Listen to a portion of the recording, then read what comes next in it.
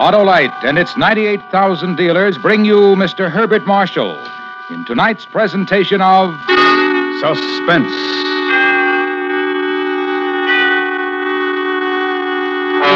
Tonight, Autolite presents the story of a man who, having no fear, attempted his own death. A new dramatization of C.E. Montague's Action. Our star, Mr. Herbert Marshall.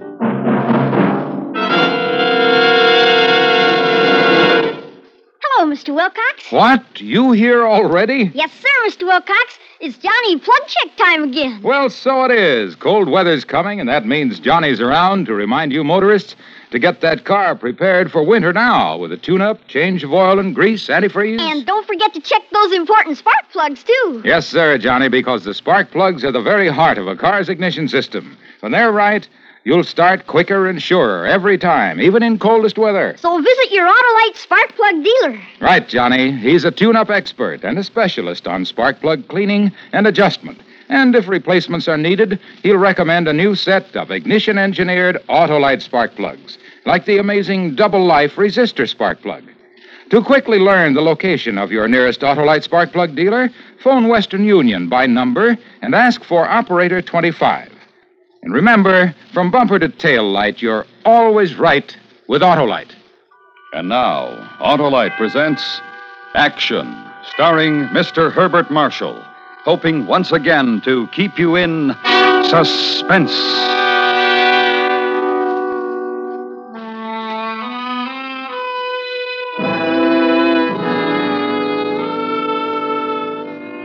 It happened very simply one Monday morning.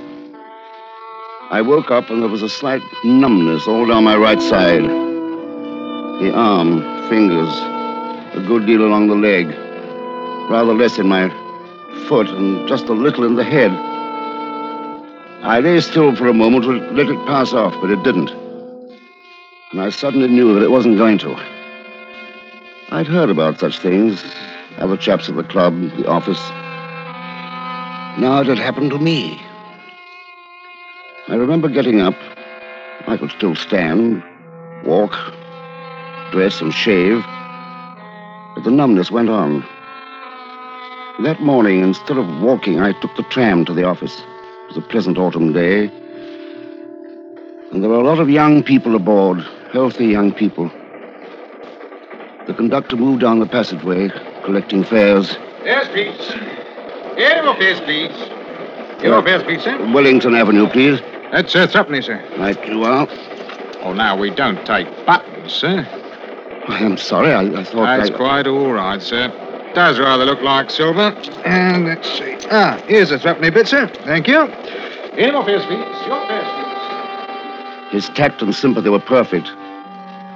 And I had a new care now. Sight, too, was that going? Sight, touch, the whole sensory business, losing precision, entering on the long slope to decay. I don't think I got much work done that morning. Going away, what I did was good for me. Kept my mind off things.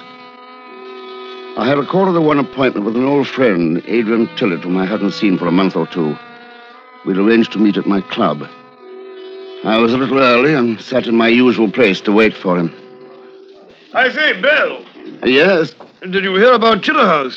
They brought his birdie back to England yesterday. I know, yes.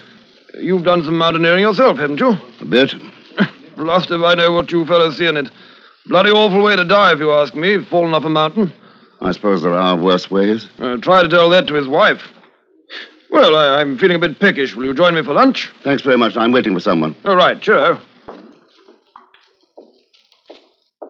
Hello, Bill. I'm sorry to keep you waiting. No, you haven't. I just got here myself. Hold on. Steady. I say, you look seedy. Feeling all right? Yes, splendid. Come along, we'll have a bite to eat. Good. I'm famished.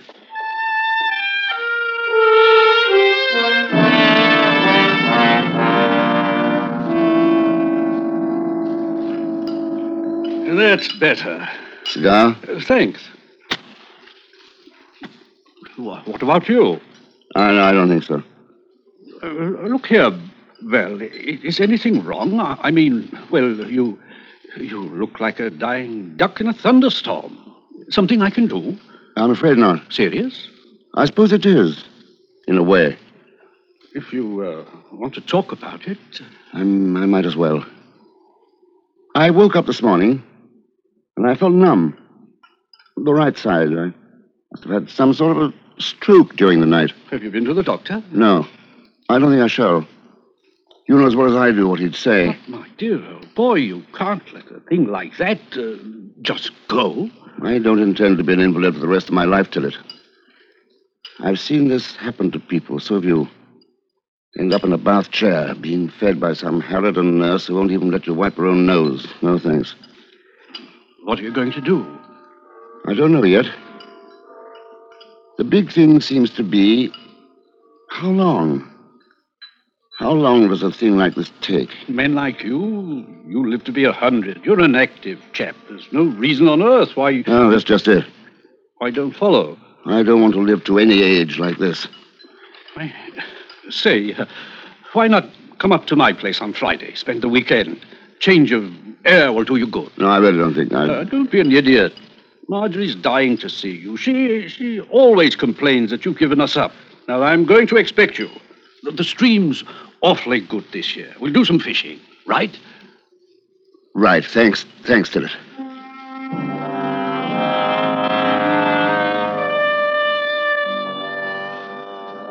The rest of the week passed, and the sensation of numbness remained with me. Sometimes a bit more or less. At nights, I thought a great deal. On Friday, I drove down to Weybridge. It was obvious that Tillett had told his wife about me. It didn't matter much, except I found myself annoyed at her solicitude. I suppose she couldn't help it. But it was one of the things that definitely made up my mind. I knew what I was going to do. And I told my old friend. We were on the bank of the stream. He just landed a nice trout. And we sat down for a smoke. I've made up my mind what to do, Tillett. Oh? Yes. I wondered. Had an idea you were up to something. You've been rather quiet, you know. I'm sorry. Is it any better? No, about the same. I had a dream just before I came down here. I was climbing. It was on a crag that became steeper and steeper as I went up. First it was vertical, and then it overhung more and more until I was actually climbing a reverse slope. Must have been awkward. Oh, it's been done, you know. Has it? Yes, I've read about it, but I've never done it myself. What happened in your dream? I fell. Woke up. Well. I thought a lot about it. It's that margin of safety, you know. One does a lot of climbing, and if you're any good at all, you don't slip in the really difficult places. But supposing you pare away at the margin of safety, an experiment. What could you do before all the margin was gone? If you didn't care? I don't know. I haven't tried climbing. If one cut out the old fear of death, one could do some amazing things. Is that what you're going to do? I think so. Yes. Look for one of those crags? Yes, I've never done that. I know of one I'd like to try, Zenal, the Charliehoch. It's a ridge of the Weisshorn. Sounds impressive. Oh, there are higher mountains, but not many more interesting. If you want to be a human fly, why not try the chalk pit down the road? Straight up and down. Not so far to fall. That wouldn't do. No. It wouldn't, would it? I'm not going to say anything, Belle. There's nothing one can say, really. I wish you wouldn't do it, and I understand why you think you must. When will you leave? Next week.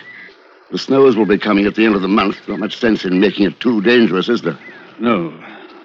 Not much sense in that.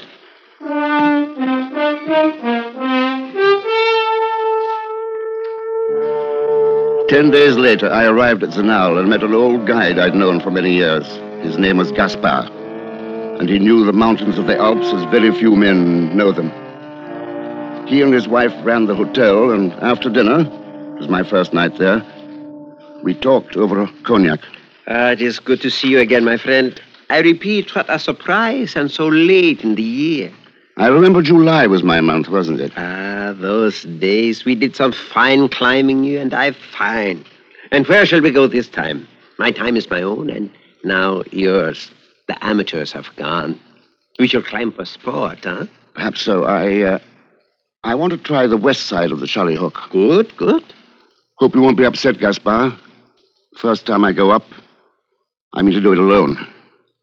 Alone? Yes, Did you say the west side? that's right. May I speak of something I've noticed? Of course. When I saw you today, I noticed something, a slight limp. You have been in an accident? No, just a little stiffness. You have done some climbing since we last were together? Not much. But the west side of the ridge, for a man out of condition, is that wise? I don't see why not. When do you plan to start? Tomorrow? I have never tried it myself. I'll give you a full report. Yes, I hope you will. The last man who tried it never came back.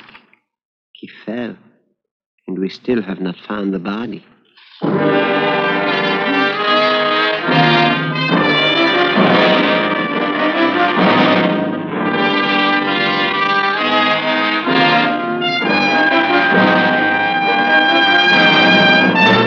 Autolite is bringing you Mr. Herbert Marshall in Action. Tonight's presentation in radio's outstanding theater of thrills, Suspense.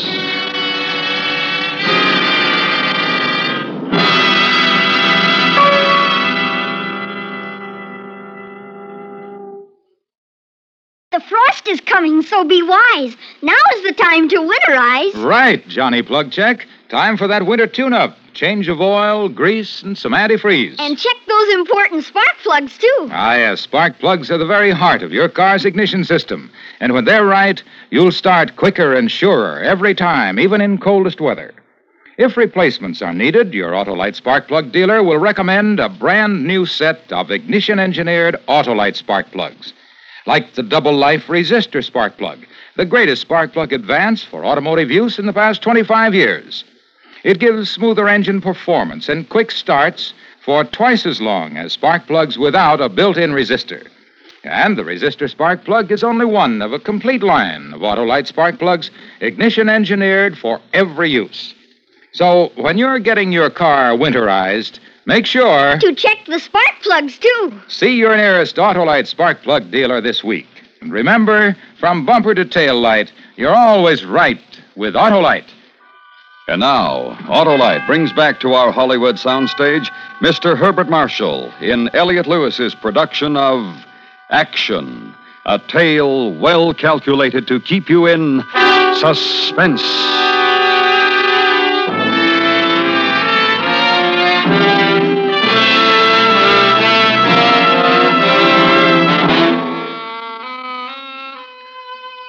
That night, before I went to bed, I sat for a little while, alone in the smoking room.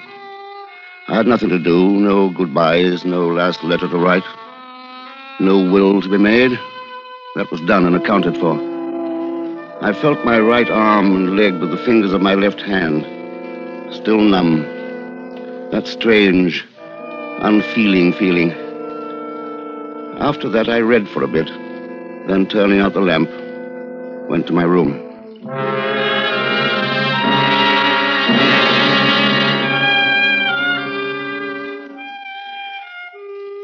The next morning was dazzling, the soft green valley meadowland sparkling, and above, against the bluest of skies, the mountains.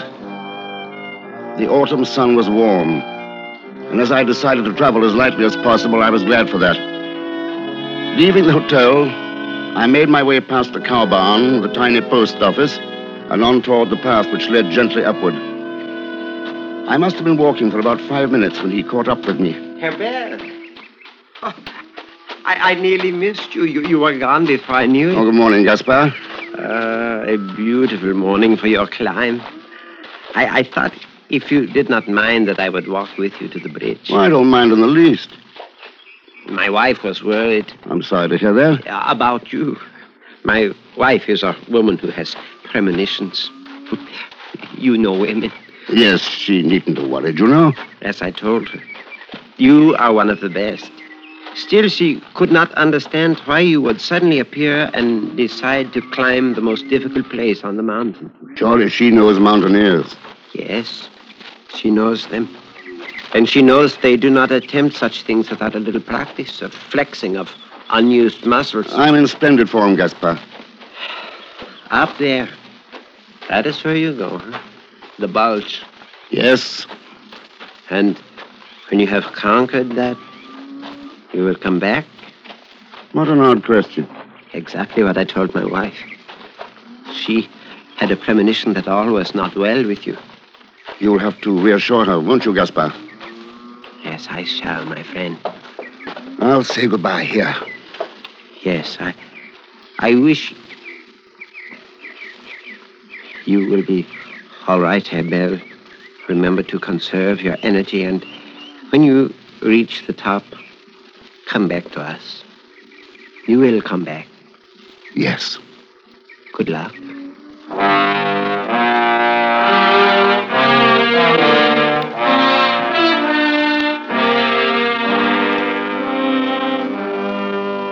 I left the old guide with the wooden bridge and walked on.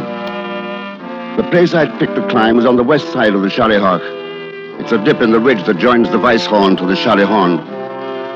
The lowest point of the dip is over 12,000 feet. The last part of the rise to the ridge is a wall of ice that undulates like a sheet of hammered copper, concave at one point, convex at another, and at 2 or 3 parts it overhangs. How much I did not know, but you could see it. And it was the underside of that overhang I was going to climb. I would try to do it honestly, get to the ridge and prove that in this small matter, where there is no fear of death, a man can do more than he knows. My timetable began quite on schedule. 3 hours' work up to the Apeteta Alp from Zenal. 3 more up from the Alp to the foot of the ice wall. Half an hour for food, another half an hour for final preparations. Then I was at that point, the wall of ice, and above the great overhanging bulge. It stood out above me like a gigantic blister on the face of the ice. Must have been 40 feet in diameter. And it jutted so much that a stone dropped from its outermost point would only have touched the slope again some 100 feet lower. To reach that outermost point, I knew I would have to climb for about 20 feet as you climb up the underside of a ladder that leans against the wall. And I would have to make the ladder, rung by rung. Fashion each one out of ice with my axe held in one hand, while with the other hand on both feet I'd cling to the 3 rungs already made. Each rung would have to be like a letterbox in a door. Big enough for the toe of my boot to go into, but shaped so that when my hand entered, the fingers could bend down inside and grip as you grip the top of a fence. Then I was there, and the overhang was before me. The work was amazingly hard. I'd only carved 5 letterboxes and used them, and an hour had gone. 5 more, and daylight was failing.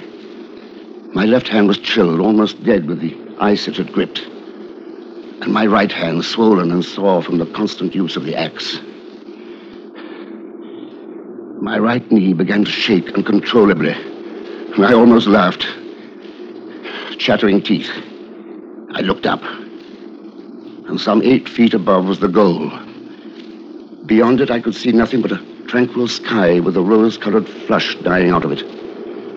And suddenly, very clearly, as a complete matter of fact, I knew I couldn't get up those 8 feet. My strength was going. I was about finished. And then, because the will is there until the end, I tried again. Tried. But the axe barely scratched the ice. My left hand was frostbitten past feeling. Only 5 more feet to go. But 5 more than I could drive myself to. This was the finish then. what I'd set out to do. And now it was the end. I'm done. I didn't know why. I was still holding on. Holding. And it was queer. Something was very queer. I felt little chips of ice stinging my cheeks as they slid down from above. Was an ice avalanche coming? What did it matter? Let the ice do what it wanted. My business with it was done. Then there was a sound. A gnawing, a hissing sound. I saw the ice axe slide over the bulge overhead and move out over my head to drop far below. Someone was above me. And suddenly, I don't know why, there was a lightness in me. No more dream. No more dying. I had to go up. Up and quickly. No longer the care in cutting the steps. Now they were marvels of inadequacy. I didn't think about it. Just ice cuts deep enough for a footing to raise up to cut the next. And the next. And it must have been 3 minutes. Perhaps less, when my chest came up to the dead center of the bulge and I saw what I had come for. It was a woman, dangling at a long rope's end, her body revolving a little as it hung against the steep ice, and holding the rope, perhaps 80 feet above her, the man, his ice axe driven well into the slope behind, holding well with one hand, the other gripping the rope. Cut the rope, Teddy, cut it. I'm done. It's killing me. Cut it. You must. You can get down. The children think of... You must. It's killing me. Well, Elsa, hold on. It's all right. I'm coming. Hold on. I felt like a fool. Absolute freedom from uneasiness concerning my own plight, for I still wasn't up myself. But I never liked heroics, and this sounded horribly, disgustingly heroic. And I kept it up, and I had to. There in 2 minutes. Hold on. 1 minute more. Just one. Almost. Hold on. Hold on. Half a jiffy. I'm just there. And I'd arrived over the bulge. A foothold on an upward slope. I cut a big step close to where her feet hung, planted my own firmly in it, and took her weight on my shoulder. Slowly the man above paid out the rope till she was by my side, standing safe. You're quite a happy sight. Have you got her? All right? Yes! Right as rain. Give us a moment or two, then dig in, and we'll come up. Yes! Yes, all right!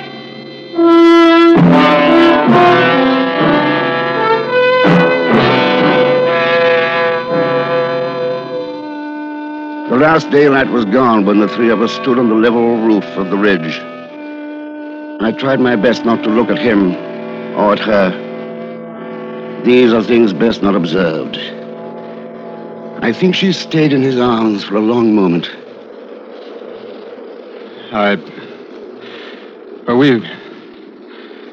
Well, you understand. Thanks. Thanks for our lives. Oh, Lord, I just happened to be there. Luck, that's all. Yes. Luck.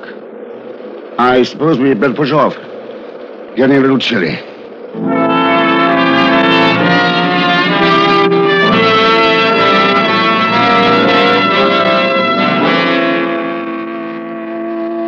It was luck. There was a full moon, and the downward trail was something else from the way I'd come up. We none of us spoke. I don't think a single word all the way back. And then the village, the hotel, and she was put to bed, alive, tired. It was only after that in the smoking room that I learned their names. His name was Golan, Theodore Golan. The woman upstairs, his wife Hillary. And because he seemed to feel himself under some sort of obligation to me, I told him about myself, my crime, why.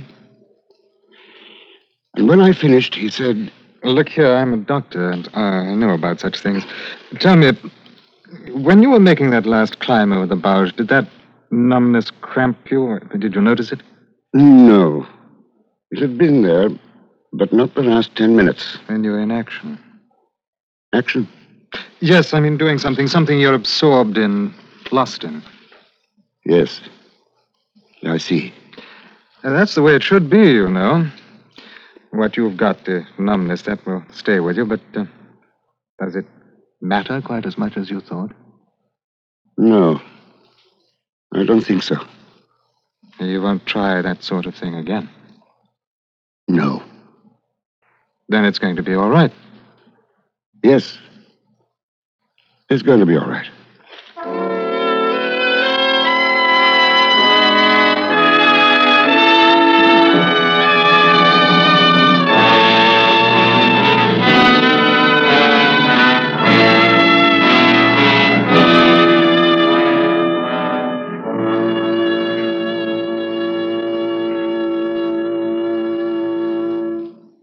Suspense. Presented by Autolite. Tonight's star, Mr. Herbert Marshall.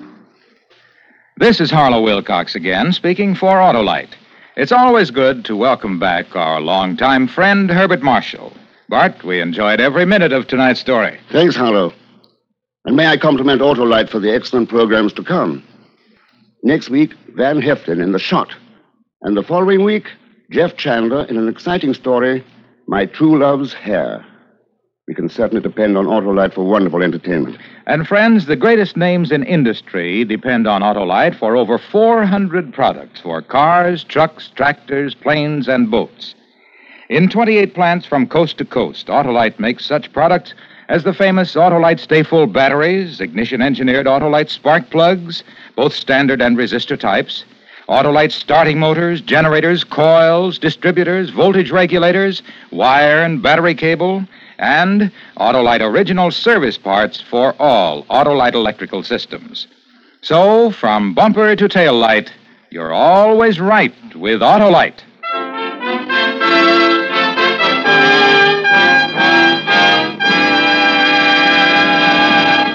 Next week, the story of a duel, an incomplete duel, since one of its participants chose to wait and owe his adversary the shot. Our star, Mr. Van Heflin. That's next week on Suspense.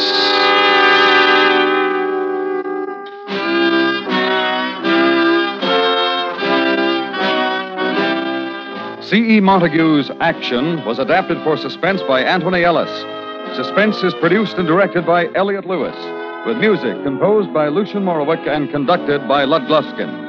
Featured in the cast were Ellen Morgan, Parley Bear, Herb Butterfield, Richard Peel, and Ben Wright. Herbert Marshall will soon be seen in Riders to the Stars, Ivan Torr's Technicolor production for United Artists.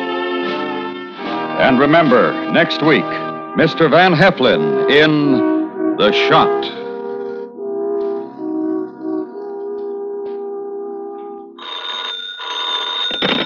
You can buy Autolite resistor or standard type spark plugs, Autolite electrical parts, and Autolite Stay-Full batteries at your neighborhood Autolite dealers. Switch to Autolite. Good night. This week and every week is a good time to hire the handicapped.